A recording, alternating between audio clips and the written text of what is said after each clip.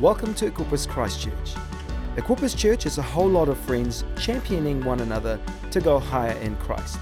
For more details, check out our website at equipperschurch.com/Christchurch. Today we are in a series called Commissioned. And if you're here last week, Pastor Jono gave a great word on go. And today I'm talking about making disciples. And so this whole series is based around a passage known as the Great Commission, and we'll put it on the screen behind me. I'm going to read it to you. It's from Matthew 28. I'm actually going to go back just a couple of verses. Matthew 28, 16 to 20. Let's read it together. It says, "Then the 11 disciples went to Galilee, to the mountain where Jesus had told them to go. When they saw him, they worshipped him, but some doubted. Then Jesus came to them and said, 'All authority in heaven and on earth has been given to me. Therefore go and make disciples of all nations, baptizing them in the name of the Father and of the Son and of the Holy Spirit, and teaching them to obey everything I have commanded you. And surely I am with you always to the very end of the age.'" Let's pray. Father, we thank you for this amazing passage. We pray that you would speak to us through it. In Jesus' name, amen. Cool. So the phrase, the Great Commission, has actually not been around all that long. It's actually relatively new. It was actually made up by a guy called Baron Justinian von Welz, a 17th century Lutheran nobleman. So there you go. Fun fact for the day. But what that means is that for the first kind of 1600 years of the church, the passage wasn't really known as the Great Commission, and it was actually more thought of in theological terms, because there's actually surprisingly few passages in the Bible that talk about the Trinity, the triune part of nature of God, or the divinity of Jesus, the fact that he is God. But this passage right here does both, right next to each other. It states really clearly that God is three in one. It says Father, Son, Holy Spirit. And it underlines the divinity of Jesus, and that Jesus says, "All authority has been given me on heaven and on earth." So in that respect, it's actually a really powerful theological statement for the church to hang on to. And that's kind of what the church viewed it as for a long time. And this is actually a really important starting point for us when we think about being commissioned. Because before we go and make disciples and baptize and teach like we're going to be talking about, we need to realize where we're coming from, or who is commissioning us, who is sending us. See, God's mission to the world begins in him. It begins in who he is, and he is a Trinity. He is Father, Son, and Holy Spirit. And it begins in the nature of who Jesus is, the authority that he has and that he carries and that he gives to us. So we go with the authority of God the Father given to Jesus the Son through the power of the Holy Spirit. That's our starting point. And so it gives it real depth.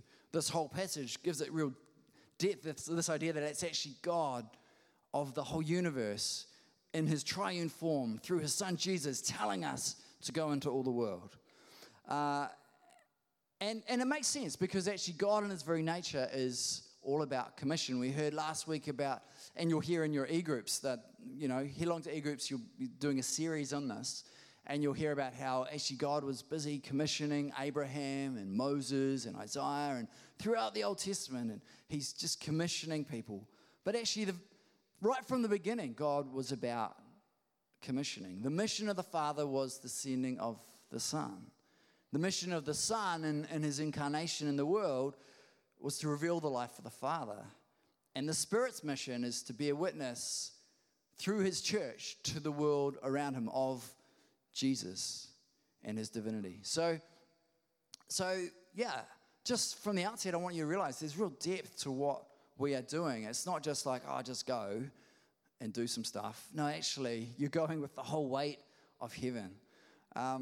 So last week, Pastor Jono talked about going, and it was a great message. And he talked about how we are commissioned or sent by God, and that, but actually, going isn't the key part of this whole passage.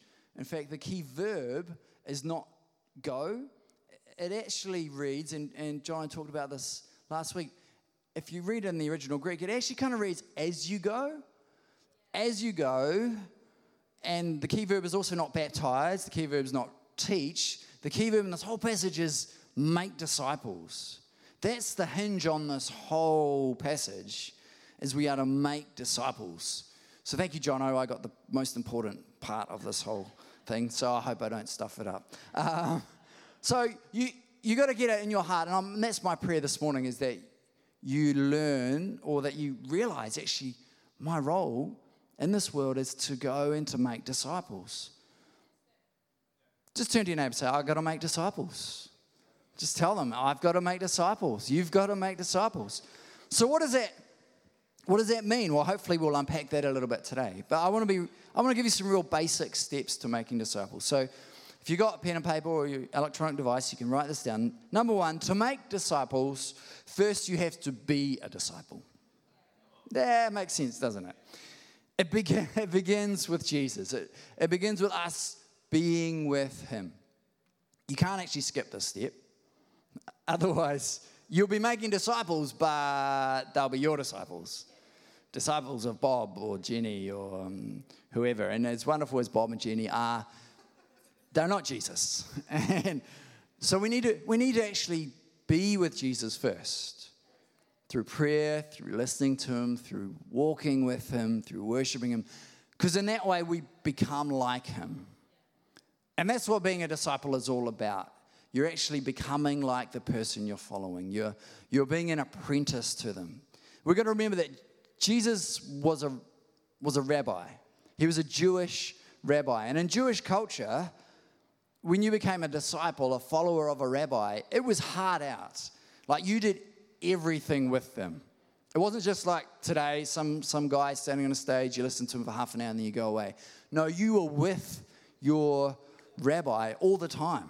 Like you would go to sleep in the same place as them. You would get up in the morning and you'd be like, Jesus is having porridge. I'm having porridge. Jesus is having bacon and eggs. Bacon? Really, Jesus? Oh well, I'm having bacon and eggs. Jesus is fasting. I'm fasting. Like you just did what they did. And you followed them around and you listened to their teaching and you acted like, you didn't kind of like mock them, but you tried to do everything that they did because you're trying to become like them. So Jesus, when he's doing this commissioning thing, he's talking to the 11 disciples who were with him for 3 years. There were 12. We won't talk about the 12th one. Things didn't go so well for him, but there were 11 who were with him for 3 years. And so they knew how Jesus worked. They knew everything about what he did. And so when he says, go and make disciples, that for them, that's a full-on idea. But he says, go and make disciples of all nations. That's hardly practical, Jesus. Not everybody's going to be, sleeping in our house and following what I eat for breakfast. Like, obviously, he's talking to 11, but he's talking to all of us for all of time. And when he's saying, go and make, there's a width to his mandate that covers the whole earth. But there is also this point that it's a full-on process. It would be kind of like one of us wandering around the South Island for 3 years with 11 people and then saying to them, go to the world and make everybody follow me. That's a bit weird, right? But that's remember, they're just in Israel and Judea, and then they have to go to the whole world. It's a crazy concept. And you think, well, how do you do that? How do you practically make disciples of the whole world? Well, you do it the same way that Jesus did it with his disciples. You allow other people into your life. You allow other people to see up front and personal how you live, how you follow Jesus yourself. And as you follow Jesus, then you will essentially be making other disciples who also follow Jesus.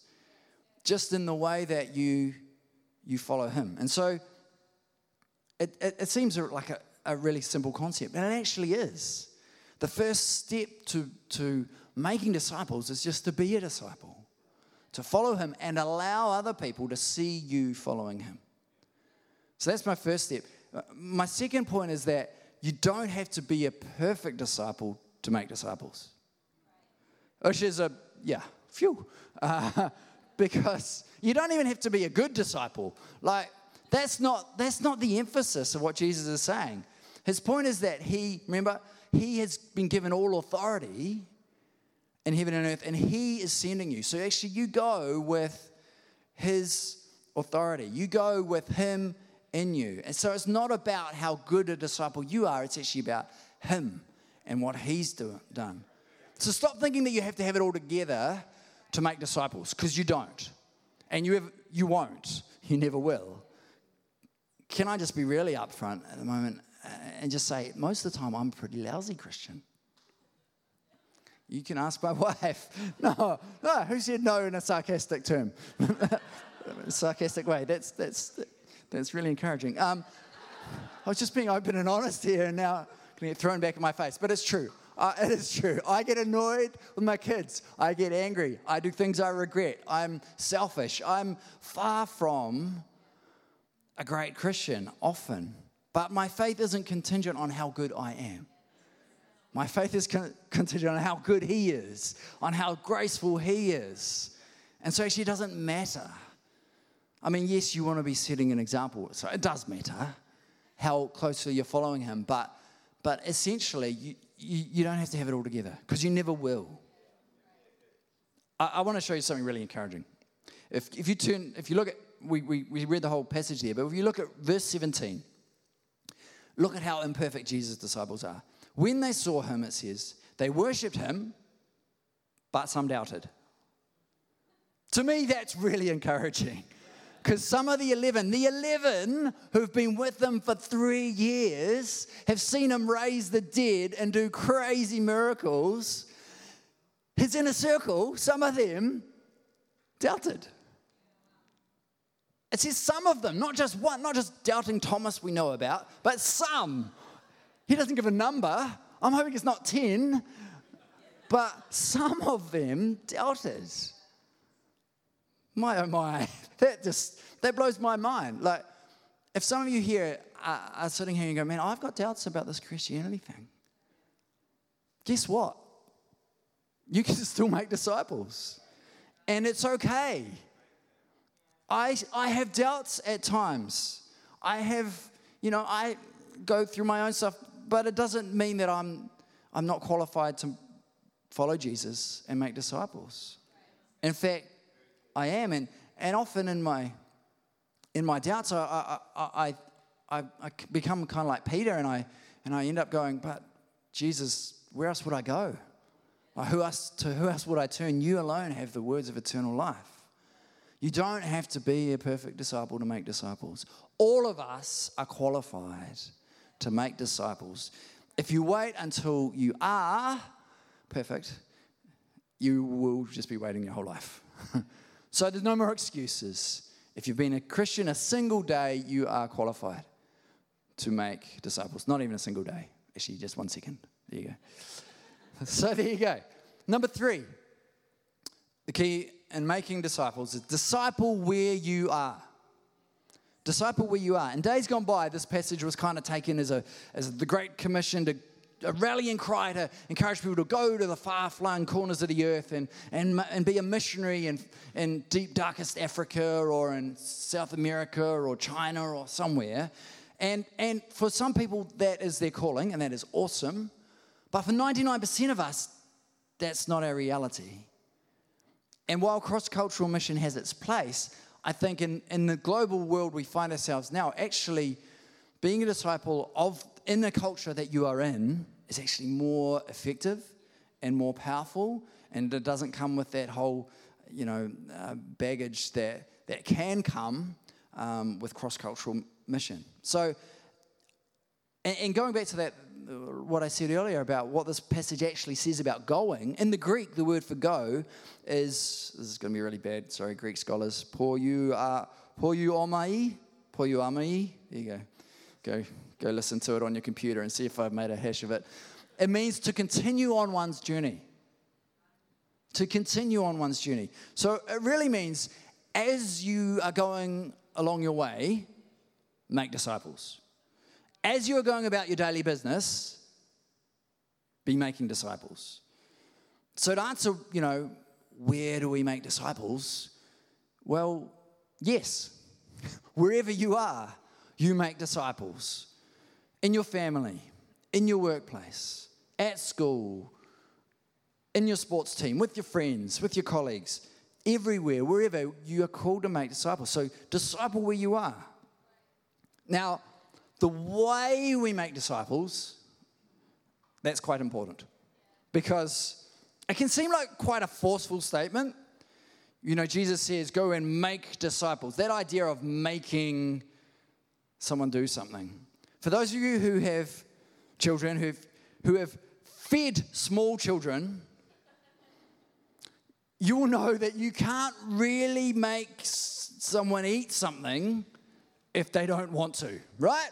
If I get an amen from the parents here. You can put the food on the spoon, you can fly it in, you can drive it on a bumpy road, you can do whatever you like. Oh, it's the little person's got to go in the cave. I don't know how you do it in your house. We've tried all these techniques, but if they don't want to eat it, how many of you know? It's not going in. Or it's going in and it's coming straight back out. It's not going down, right?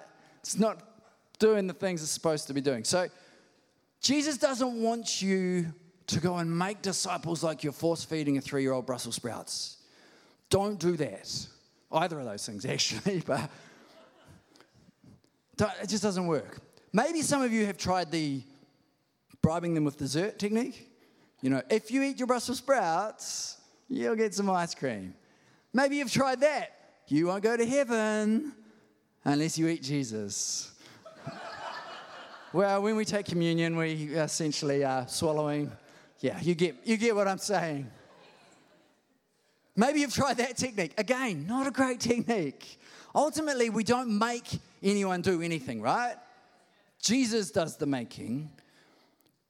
Remember at the outset of this passage, I said that the key is that Jesus, the revealed Son of God with the authority of the Father, he is the one who draws all people to himself. He is the one who does the making. So we just be disciples ourselves. We follow him, we love him, and in doing so, we love others.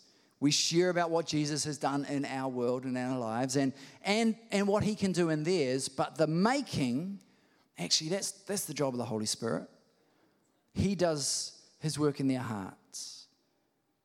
So if you want to stick with my slightly flawed analogy, you saute up some garlic and some butter, and you fry those delicious Brussels sprouts, and you get them just right, and when you trust that Jesus in the background by the Holy Spirit is stirring a hunger in them, that when it comes to them, they're like, oh, yum, Brussels sprouts. Excellent. So, we disciple wherever we are, with whoever is in our world. My fourth point is that you disciple where they are.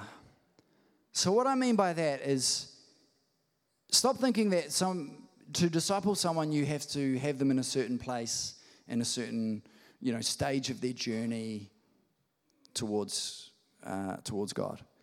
Often we think in Christian circles, discipleship is that thing that you do after someone's become a Christian. No. Discipleship is anyone, anytime, anywhere. Okay? The whole idea is essentially you're just bringing them a step closer towards Jesus. You're bringing them closer to God. So we can actually make disciples of people who are far, far from God. It's just that they're a little bit further along the journey, or further away, I guess, from God than others. So a good question to ask in this whole idea is, what is this person's next step towards Jesus? wherever they are at, how do I nudge them a little bit in the right direction? Seldom will it be that you will just do the whole thing in one go and you just lead them to Jesus and then they're just along that journey all at once. Like that does happen, but usually it's a process. It's a journey for them, and hopefully you're in that journey with them. I remember as a 17-year-old, I got saved and I was fired up, and I remember leading my 12-year-old sister one night in a prayer, leading her to Jesus. And it was a significant moment for her in her journey. And that was so special, and I'll always hold that as a memory that is awesome. But that doesn't happen all that often in our lives.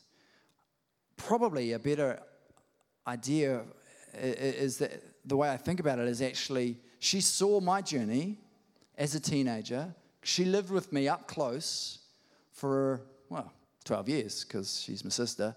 And then she saw me come to know Jesus myself, and she saw the change that it made in my life. And then when given the opportunity, she decided to make that decision herself. And then from that point, I got to keep discipling her and keep encouraging her in her faith, and gave her a Bible and encouraged her in her journey. That whole process is discipling. It's not just that one moment where I got to sit on the side of her bed and pray with her, as special as that moment was. It's that whole journey. And we've got to think about discipling in terms of the journey, the long term. So who in your life at the moment can you influence towards Jesus? I mean, actually, there's probably a lot. But actually, there will be one or two that actually really you're called to right now in this season. And we'll get to that at the end because we'll pray for them. But I just want you to realize that for some of you, for most of you actually, you'll have a few key people that you disciple in your life. There's kind of like long-term discipleship and short-term discipleship. Like for me, I have 4 daughters. They are 4 key people that I am called to disciple. And now they're looking at me awkwardly, 2 of them. Don't embarrass us, Dad. Sorry, I've just done that. But they are watching my life up close, which is a bit scary, because they see the ugly, they see the mad, they see the sad, they see the bad. But hopefully they also see me modeling some grace and some encouragement and some forgiveness and some service, and they see me just being a disciple of Jesus. That is the long-term discipleship that we do. And I can encourage you, if you're a parent, that's such an important role. But not all of us will be parents, but there are often key people in our world that we disciple up close over a long period of time. But there's also going to be short-term discipleship that happens. That person that you just work with for a couple of weeks. The shop owner you see on a semi-regular basis, but you've built a rapport with. That random stranger that you actually only help out once, and you may never see again. You actually disciple them where you show God's love and in action in their world. That is discipleship. Can I say at this point, actually, we disciple one another.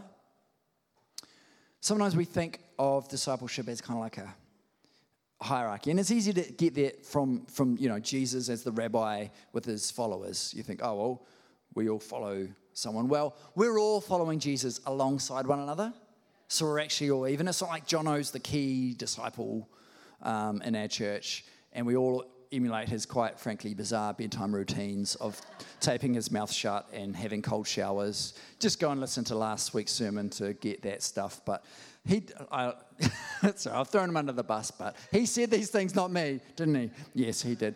And he does have a role as a pastor, and we give a degree of honor and respect in that. But actually, we're all disciples alongside one another. And so actually it goes in all directions. Jono disciples me, but I disciple Jono. And I disciple you, you disciple me. That's how it works. My next analogy, I just want to give a trigger warning. This is my obligatory cycling analogy. It comes in every sermon. So for those of you who hate cyclists, what? But why would you? They're awesome. But I like to think of discipleship in cycling terms. So if you think, okay, I'm going to give you some background. Sorry. So this is, I love this stuff. My wife is like, oh gosh. So when you ride a bike, the biggest thing that slows you down is air resistance. So it's not the ground, it's not the stuff, the chain in your bike. It's actually air resistance. So when you ride behind someone, you actually do 30% less work than if you're riding by yourself. So that's why like a big group, a big peloton can go way faster than a single rider. If you think of discipleship in these terms, discipleship is kind of like getting in the slipstream of one another. So when I first started road cycling, I'd go on a bunch ride with a bunch of guys, and there'd often be two guys who would just sit on the front and tow everyone else along. Not physically tow with a rope, but just sit on the front and do all the work, and we'd just get a cruisy ride behind them. And that's okay for a while.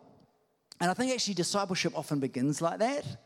Like you just get into the slipstream of other disciples who are a little bit further along the journey than you, and you're just like, I'm just going to do what they do. I'm just going to follow them. And that's really helpful. And you learn a lot of stuff about your faith in that place. But you can't stay there forever. Like eventually, if you only ever follow other people's wheels, if you only ever get a draft off them, a couple of things are going to happen. The people on the front who are doing all the work are going to get tired because they're doing all the work all the time. And the overall speed is going to decrease. And you're going to get a reputation as a bit of a wheel sucker, and no one's going to like you. And while that won't happen in the church, you'll never actually achieve what God's called you to do. Because, okay, if we think of it in terms of a race, to win the race, you have to cross the line first. So at some point, you have to get out of the wind and get past the other people. You have to go, and I know the analogy falls down, but you have to do some work yourself. But that's actually, I reckon, the most efficient way for us to work. That's why e-groups are so cool, because actually as a cyclist, the most efficient way to ride is in a bunch with, say, 7 or 8 people, and you've got 2 lines, one line slowly moving forward, one line slowly moving back, and you just roll around. So you're just doing a little bit of work on the front, and then you just rock back, and someone comes up, and so you're always either sliding back or going forward, but you're only ever on the front for a little bit of time. That's how I reckon e-groups are a beautiful way of discipling one another. Because in different seasons of our lives, we are on the front, leading other people, helping them out, being strong for them, taking the weight, taking the strain. But in other times, they're doing that for us. We're struggling a bit. We're just hanging on, but they're sitting in front. They're pulling us along. They're doing the hard yards for us. That's actually how we disciple one another. We love one another. We serve one another in that way. Okay, cycling analogy over. It was a good one, though. Come on, you got to give me that. There you go. When the cycling analogies get really distant and far off, then you know that, I need to stop them. That time is not yet today, though. So, the Bible puts it like this. Proverbs 27:17. As iron sharpens iron, so one person sharpens another. As iron sharpens iron, so one person sharpens another. What I love about this image is that what happens when you rub iron together? Sparks fly. Like there's actually some healthy friction happening in your relationships. Can I even say disagreement? That's healthy. And in fact, I would challenge that if you're not having some robust discussion in your e-groups where you're disagreeing with one another, are you even discipling one another? Is iron even sharpening iron? Or are you just kind of sitting around agreeing with each other or patting each other on the back and it's just like a big echo chamber? No, actually, for the health of you and those people around you, you need to have some discussions, because people need to call you up on stuff sometimes. And you need to call other people up on things sometimes. And actually, you see this in society at large. You need to learn how to disagree with someone amicably. Like to agree to disagree, to maintain relationship while holding a different view. Because the world has been rapidly losing this ability lately, right? It's becoming very polarized. So actually in that e-group, you've got a safe space where you can go, hang on, I don't get that. Why did Jesus say that? Now, hang on, I see Christians acting like this. Or hang on, you're doing this. This doesn't line up.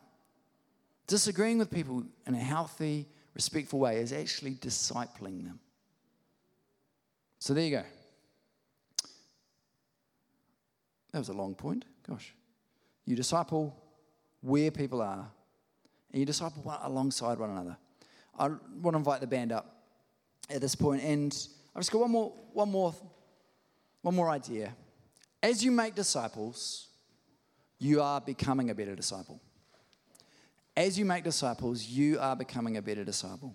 Iron sharpens iron. So as you become more like Jesus and you help others become more like Jesus, then you are becoming more like Jesus. And you're helping others to become more like Jesus. And it goes on and on. And can I say, if you feel like you've hit a plateau in your relationship with God, if you're like, man, I've read the Bible a couple times, I know my stuff, I've made it, I'm a Christian, where else is there to go? Then the next step for you to grow is to input into others, is to actually disciple some people around you. See, as you serve and love and encourage and essentially make disciples, you become a better disciple yourself. It's that topsy-turvy way the kingdom of God works.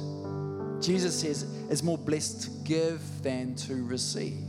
It's actually more blessed to disciple than to be discipled. As you disciple others, you yourselves find that actually, man, I'm growing in this process. And that's ultimately, here on earth, what we're supposed to do is be disciples, be followers of Jesus in the way we live our lives. So, as we draw to a close, I want to ask that question of you. Who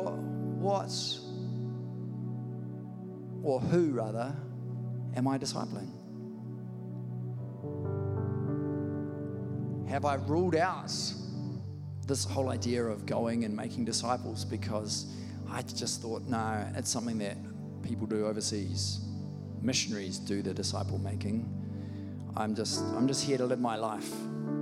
I don't make disciples. No, we are all called to make disciples wherever we are at. Can I ask you to actually stand with me, and we're gonna take a moment in God's presence to ask Him for ourselves, who are the people?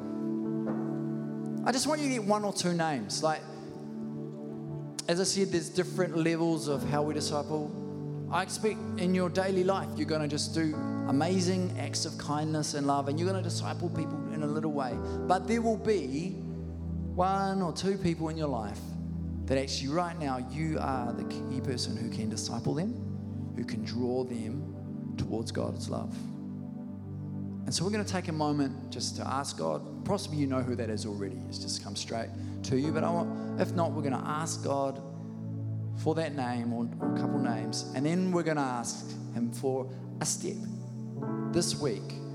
What is something practical that I can do to draw that person a little bit closer to God? Maybe it's give them a phone call. Maybe it's invite them out for coffee. Maybe it's serve them in some way. Maybe it's to share your story, your testimony of what God has done. Maybe it's to share the gospel. I don't know what that step is for you, but I'm trusting that God does, and He wants to tell you in this moment. So let's just pray and ask Him. Father, we thank You for this idea of going and making disciples. We thank You that You've given us a mission. You've given us this great commission, and we are grateful for it, because in doing this and following Your call, we get to see people's lives changed. You've changed our lives, and we're so grateful. We want to see You change others. And so in this moment, Lord, I pray that you would show us who that person or persons are that you're calling us to right now. Give us a name. And now, Lord, drop into our heart what it is you want us to do. Give us a God idea, not a good idea that we make up, but give us something from you, Lord, that's going to just unlock something in their hearts, that's going to draw them that step closer towards you, towards knowing you and walking with you, or walking more closely with you. Just drop that in our spirits now, Lord.